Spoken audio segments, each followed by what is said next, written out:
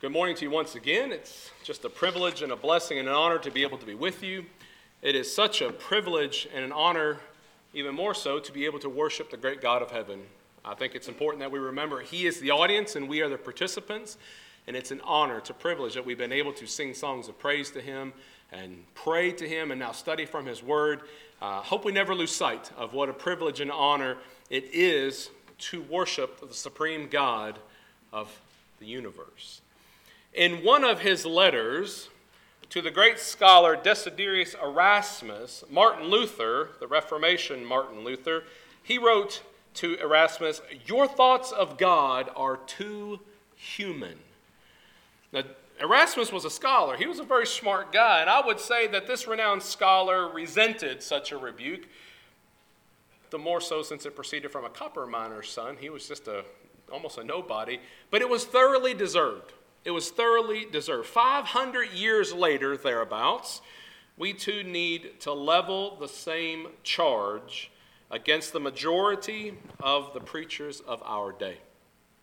Those who, instead of searching the scriptures for themselves, lazily accept and just regurgitate the teaching of others. This has led to the most dishonoring and degrading conceptions of the rule and reign of the Almighty. And it's resulted in countless thousands, quite ignorant of the deity of Scripture, as we can read about Him in the books that we're holding. And even among those who profess to be sound Christians, perhaps even some sitting in this very room today. So in an effort to remedy this status, I want us to meditate this hour upon the supremacy of Yahweh, the supremacy of God. But before we do that, I want us to actually consider the man-made God that so many worship today. Yahweh actually levels a complaint. It's a perpetual complaint that He has in Psalm 50 and verse 60. You see it on the wall behind me. God says this, "What right do you have to proclaim my laws or take my covenant on your lips when you so hate to receive instruction and fling my words behind you? When you see a thief, you join up with him. You throw in your lot with adulterers. You give your mouth free rein for evil and harness your tongue to deceit. You sit and speak against your kinsman. You slander your own mother's son. When you do such things, should I stay silent? You may have thought I was just like you." Now listen, this is God saying, you might have thought I was just like you, but I will rebuke and indict you to your face. Consider this, you who forget God, or I will tear you to pieces with no one to save you. And this was spoken by the Lord to an apostate Israel thousands of years ago. Ironically, such must now be His indictment against an apostate Christendom. Let me tell you why. Men today, and I'm speaking very generally, but I think you'll agree, men today imagine that God is moved by sentiment rather than by divine principle or divine decree, as we've talked about already. Many imagine that God, that His omnipotency, His power is such an idle fiction that Satan is thwarting His designs left and right, as if there's really some sort of battle and Satan wins this day and God wins this day. Some people imagine that Satan can actually prevail. Men imagine and proclaim a God that if He has formed any plan or purpose at all, then it must be like theirs, constantly subject to change, right? Something comes up and I've got to adjust, I've got to adapt, I've got to overcome. Men imagine that whatever power Yahweh possesses, it must be restricted lest He violate men's free will. We were talking about that in the foyer, and just reduce them to a robot. And listen, it gets worse. By low human thought, men have reduced the all-effective atonement of the Messiah, which has actually redeemed everyone for whom it was made, to a mere remedy. There's my little air quotes, which sin-sick souls may use if they feel disposed to. You know, if you want to take advantage, go ahead. We just reduced it to some sort of option in the medicine cabinet, spiritually speaking. And they dampen the invincible work of God's Spirit to just an offer of the gospel which sinners may accept or reject as they please. If you want to, go ahead. If you don't, okay. My friends, this This is the God of the 21st century. No, this God no more resembles the supreme sovereign of Scripture than does the dim flickering of a candle resemble the glory of the midday sun. The God who is now talked about in the average pulpit, spoken of in the ordinary Sunday school classes, and written about in much of the religious literature of our day is a figment of human imagination. Basically, he's the invention of corny sentimentality. The heathen outside the pale of Christianity, right? Those people who don't know God and they don't go to church, they're pagans, right? They're the heathens. They'll fashion a god, a deity out of wood and stone, and they'll bow down and they'll serve it, and we'll just laugh and scoff at their ignorance. All the while, millions of good Christians, there's my air quotes again, good Christians, they'll manufacture a god out of their own carnal mind, one that suits their purposes, one that suits their desires. In reality, they are but atheists, for there is no other possible alternative between the absolute supreme God of Scripture and no God at all. There's not a middle position. There's no other option. Either you accept and worship and serve the supreme God of Scripture, or you're an atheist. That's it. After all, a God, there's air quotes, a lot of air quotes, a God, lowercase g, a God whose will is resisted, whose designs are frustrated, whose purpose can be checkmated, that God possesses no title to deity at all. And so far from being a fit object of worship, that God merits nothing but contempt. Yet, this is the God who is proclaimed and peddled all across our land today. Don't believe me? Go online, listen to some sermons and podcasts and junk that people post out there, even among what we would call sound brethren. Brothers and sisters, we serve the supreme I am. And we serve him and we accept him and we believe in him as he is described in Scripture. The supremacy of the true and living God can be easily demonstrated by the infinite distance that separates the mightiest of creation, humanity. We are the mightiest, we are the pinnacle, we are the imagers.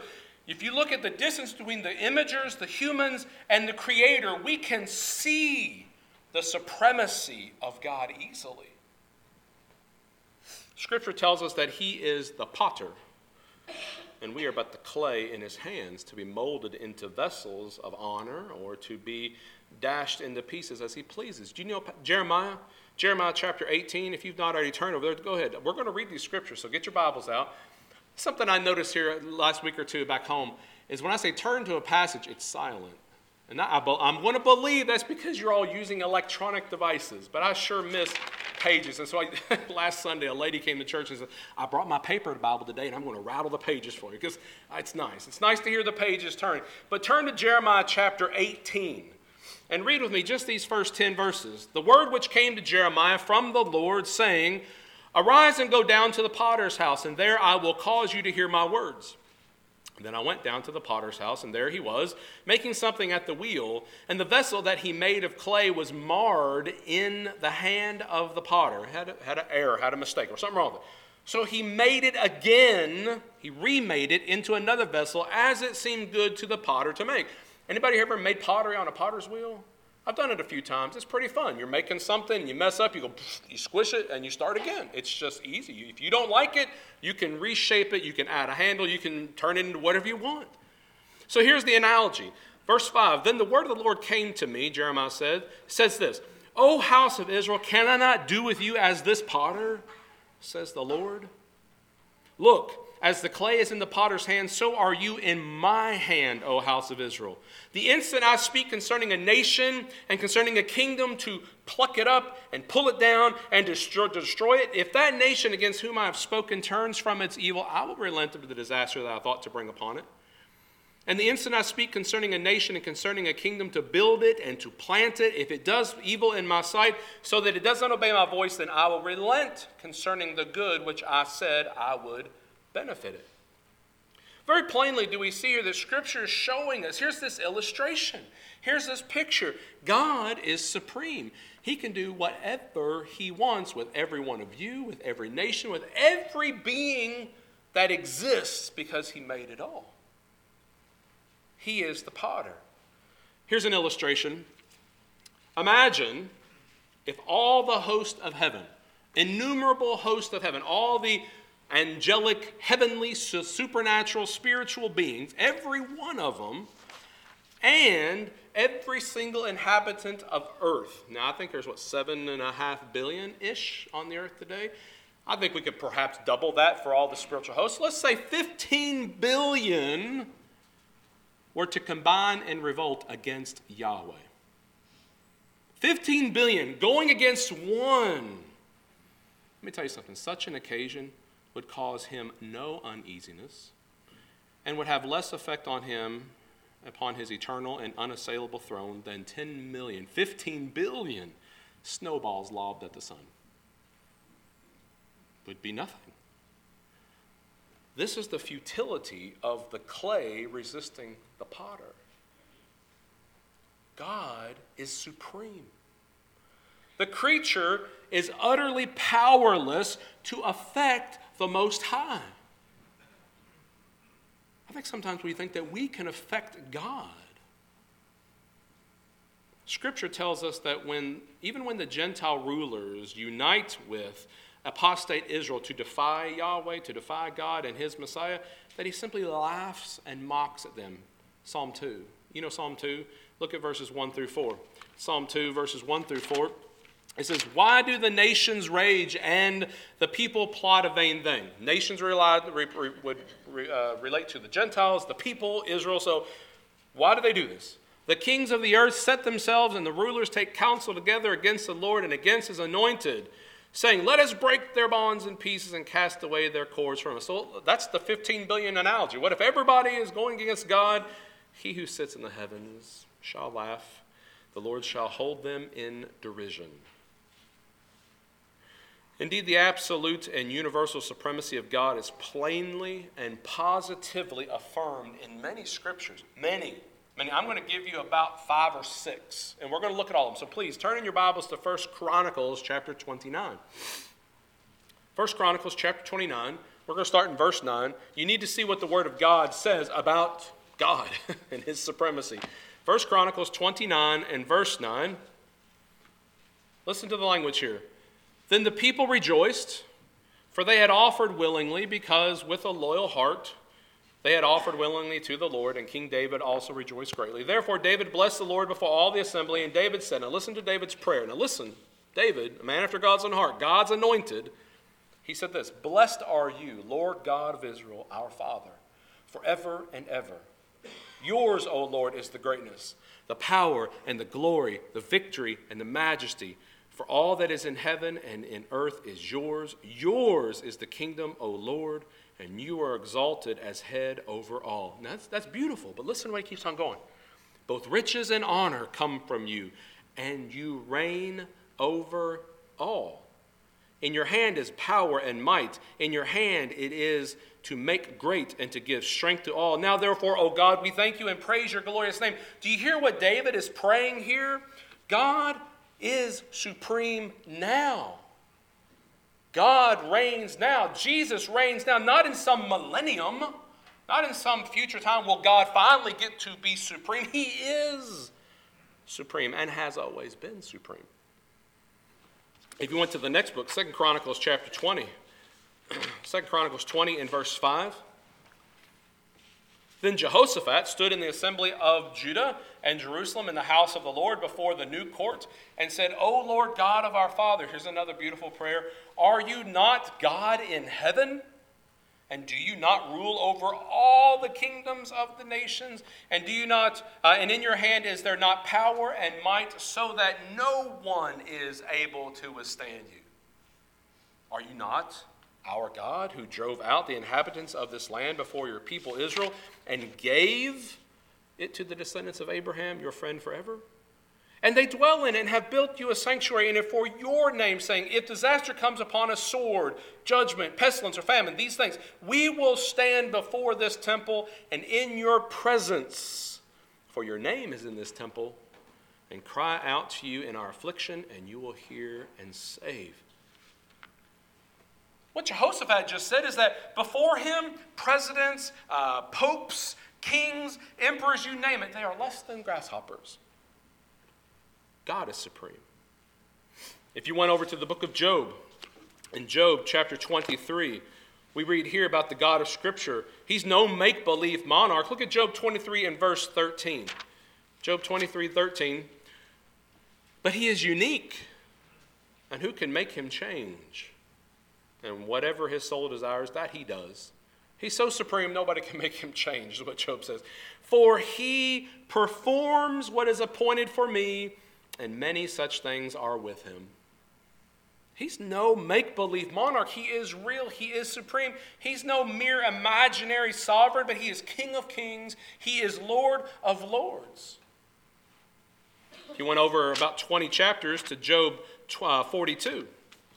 Job 42 and verse 1.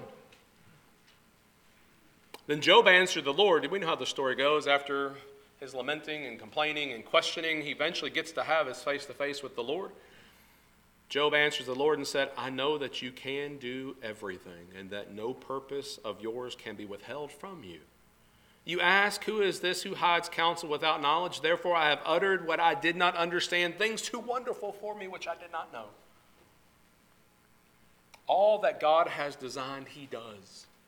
That is such an important truth. All that he has decreed, he performs because he's sovereign.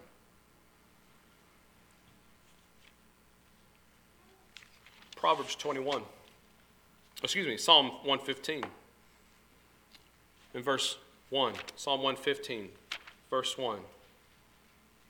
Not unto us, O Lord, not unto us, but to your name give glory, because of your mercy, because of your truth. Why should the Gentiles say, so where is their God? Verse 3, but our God is in heaven. He does whatever he pleases. Why? Because he's supreme. He's supreme. He is sovereign. And then Proverbs 21. Your fingers are getting a workout today. Proverbs 21, verse 30. There is no wisdom or understanding or counsel against the Lord. Now that's about the most simple statement that you could possibly read in Scripture. There is no wisdom or understanding or counsel against the Lord because he is supreme. But how often are our thoughts of God too human? And we think that somehow, some way, he's less than supreme. Scripture contains many demonstrations of Yahweh's supremacy. We are not going to read these. If you want to scribble them down or snap a picture of the screen, whatever. I got people at home who don't like to take notes, so they get their camera out and they take a picture. That's fine. The demonstration of God's supremacy is all throughout Scripture. Here's some examples. His supremacy is over the works of his hands, and it's vividly depicted in Scripture. Inanimate matter, irrational creatures, they all perform the Maker's bidding. Do you remember Exodus 14, where at his pleasure the Red Sea divided and the water stood up as walls? Or the earth opened up her mouth and the guilty rebels of Israel went down alive into Sheol, the pit there in Numbers 14. The earth opened up when God said, swallow them. Over in Joshua chapter 10, God ordered the sun to stand still. Then on another occasion, they went backwards 10 degrees on the dial of Ahaz in Isaiah 38. Then to exemplify his supremacy, God made ravens, birds, carry food to Elijah in 1 Kings chapter 17. And even iron axe heads swim on the top of the waters by his will in 2 Kings chapter 6. You remember the stories when God commanded fire not to harm the 3 Hebrews who had been cast into the fiery furnace, and the lions were tamed when Daniel was cast into their den, Daniel chapter 3 and 6. My friends, what I want you to see is this is the supreme deity of Scripture. This is the God we're worshiping today. Psalm 145 on the wall, verse 4. For Yahweh chose Jacob for himself, Israel as his own unique treasure. I know that Yahweh is great, that our Lord is above all gods. Yahweh does whatever pleases him in heaven, on earth, in the seas, and all the depths. He raises clouds from the ends of the earth. He makes the lightning flash in the rain and brings the wind out from his storehouses. God's supremacy is easily seen. And it's also demonstrated in his perfect rule over the wills of mankind. In Exodus chapter 34, I want to go over here. Consider that 3 times. This one's a really obscure example, but I really like the obscure random things in the Bible. Exodus 34. You may not know where this one's going, but hang in there. I think you'll see. Exodus 34. God gives an instruction to the children of Israel. And the instructions is this, that 3 times in the year, all the males of Israel were required to leave their homes and go up to Jerusalem. They were required 3 times a year to go to Jerusalem and to worship. Let's read this together. Exodus 34, verse 22. And you shall observe the feast of weeks, of the first fruits of wheat harvest, and of the feast of ingathering at the year's end. There's the 3. 3 times in the year, all your men shall appear before the Lord God of Israel. Now that seems like, what are you getting at? Okay, 3 times a year. This is important.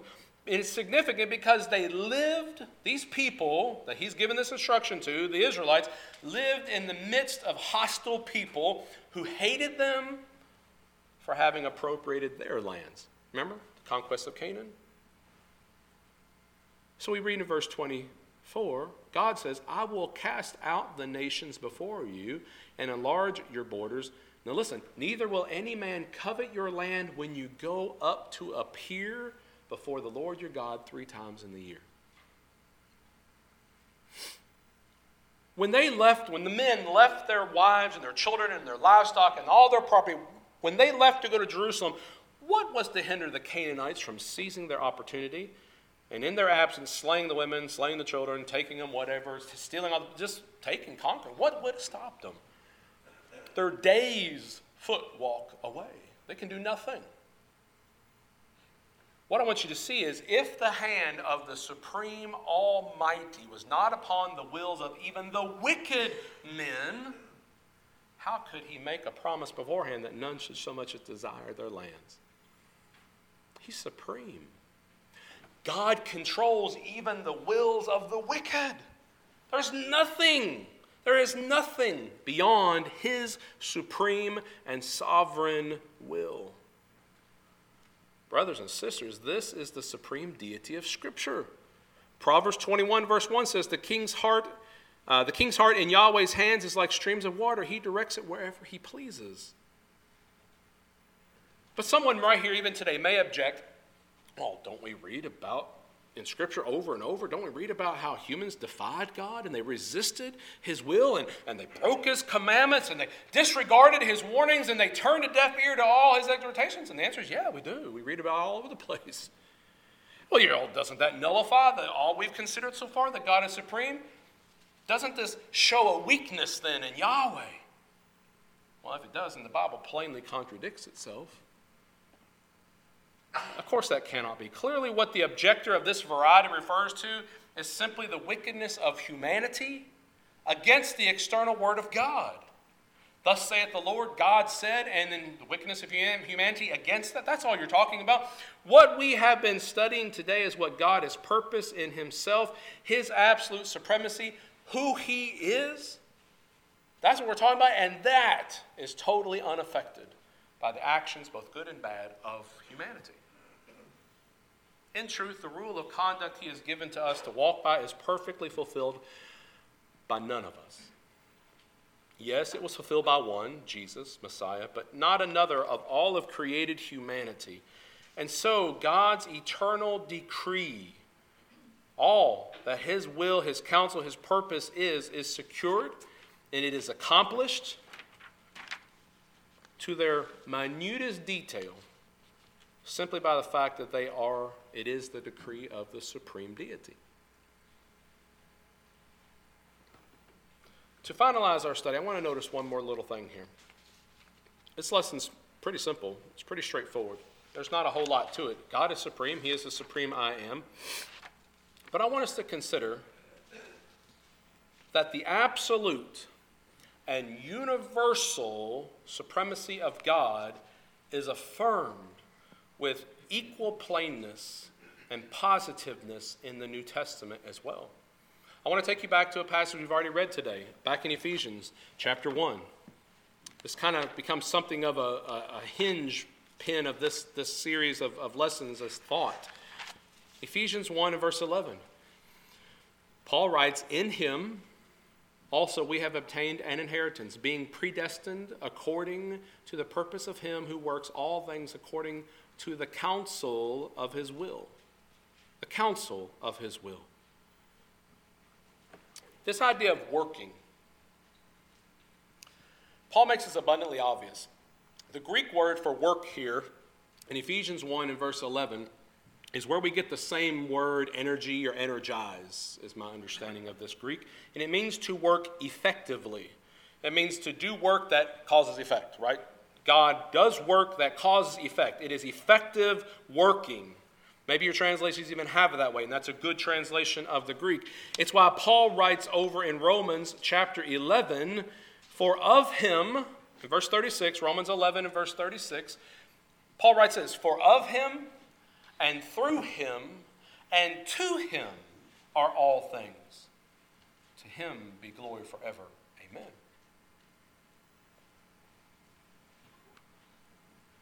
Men may boast that they are free agents. And we have free will, absolutely. We have a will of our own. And we are at liberty to do as we please.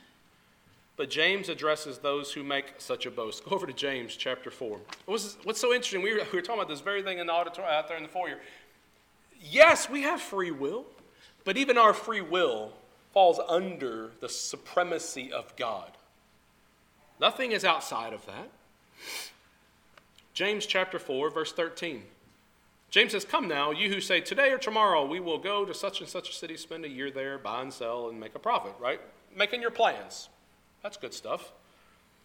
Look what he says. "Whereas you do not know what will happen tomorrow. What is your life? It is even a vapor that appears for a little time and then vanishes away. Instead, you ought to say, if the Lord wills, we shall live and do this or that." Yes, we are free will beings. God made us that way, but not so independently of his will. Do you understand that? We are free will beings, but we are not free of his supreme will. And wouldn't that just blow the minds of a lot of people who claim to be atheists or evolutionary scientists, whatever? All free will of all humanity is subject to the will of God. All things exist and consist in subjection to the Lord's will because he is supreme. One of the comments was made out on the foyer, is such an interesting conversation, is that it's deep. This is hard to wrap your heads around it, but we're not excused from trying and endeavoring to do so.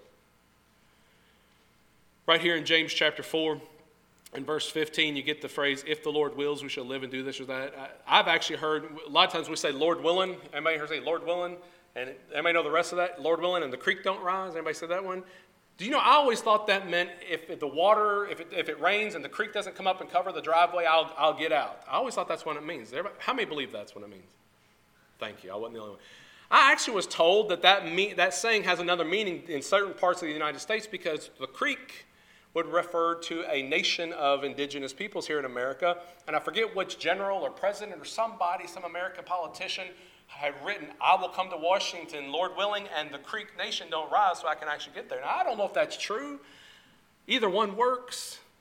But we need to live our lives as the Lord wills. I learned in my Hebrew class that even today, modern Hebrew-speaking Israeli people say, "Im Yirtzeh Hashem," all the time. My professor said it all the time. Finally, one day I said, "What's that mean?" Well, I didn't say it. One of our class members said, "What's that mean?" He says, "It means, if the name will allow it. Hashem, the name. They won't say the name of God. That's almost a superstition among Jewish people. They live saying, if the name, if God will permit it, we'll do this or that.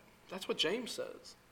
We should live our lives in complete subjection to the sovereignty of the supreme God of the cosmos because of who he is. And here, right here then, is a sure resting place for our hearts. Our lives are neither the product of blind fate nor the result of random chance. But every detail of our lives, every detail exists and consists by the decree of the living and reigning supreme God. Whether you live acknowledging that or not, it still is. A person may plan his path, Proverbs 16 verse 9 says, but Yahweh directs his steps.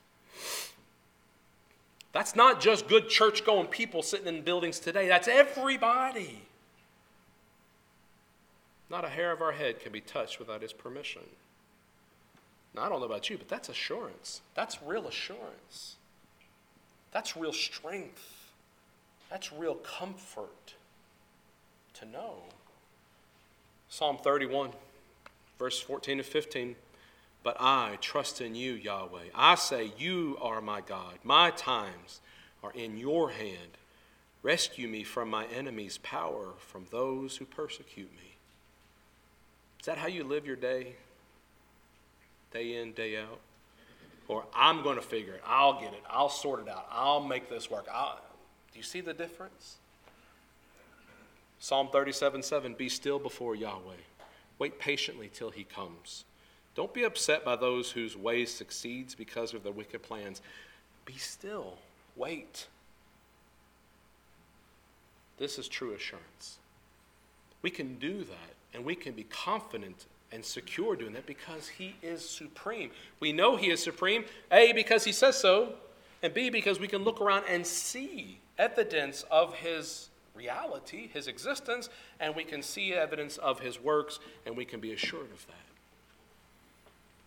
Isn't it pitiful to think about those who don't recognize and acknowledge the supremacy of God? And I don't mean that in a condescending way. I mean that in a sincere, it's pitiful.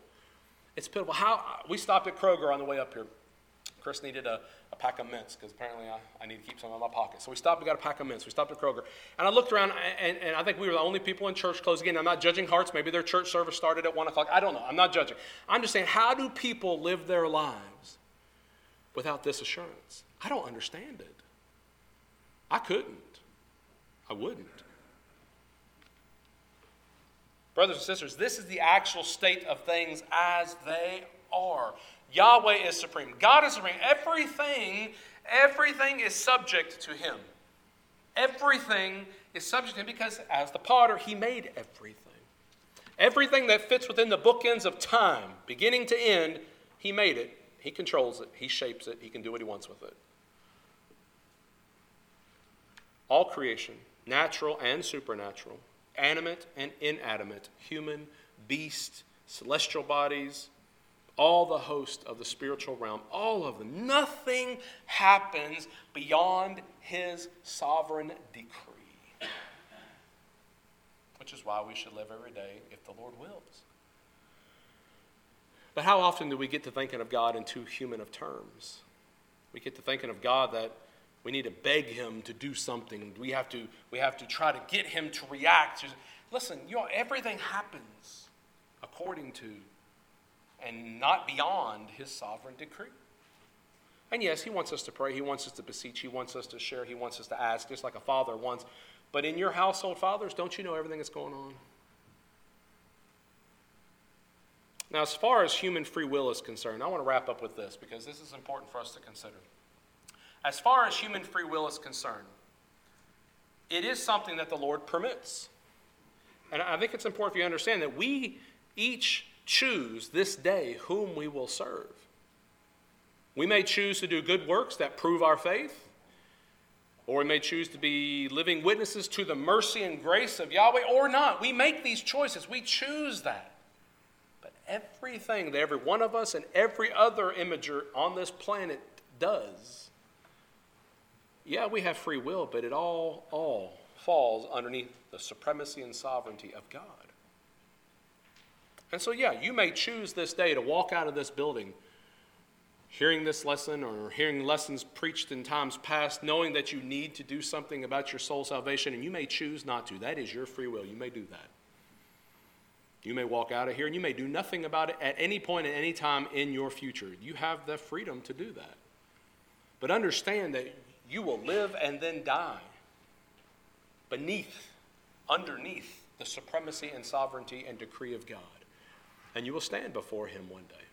And you'll have to give an account of why you did not respond. If you're hearing my voice, and I'm standing here telling you that God is supreme, his decree shall ever stand, and what he has decreed is that all people who by faith choose him as their deity and then submit to him out of obedience, and they will die with him in the water grave of baptism, those will be saved from the day of wrath. Now, I'm telling you that. That's truth. I can show you verses for every last one of those. And I guarantee you probably heard it. And then you yet still choose with your free will to not respond. That is your choice. But you will have to give an account of that choice. We're going to sing a hymn that's entitled, I Am the Way.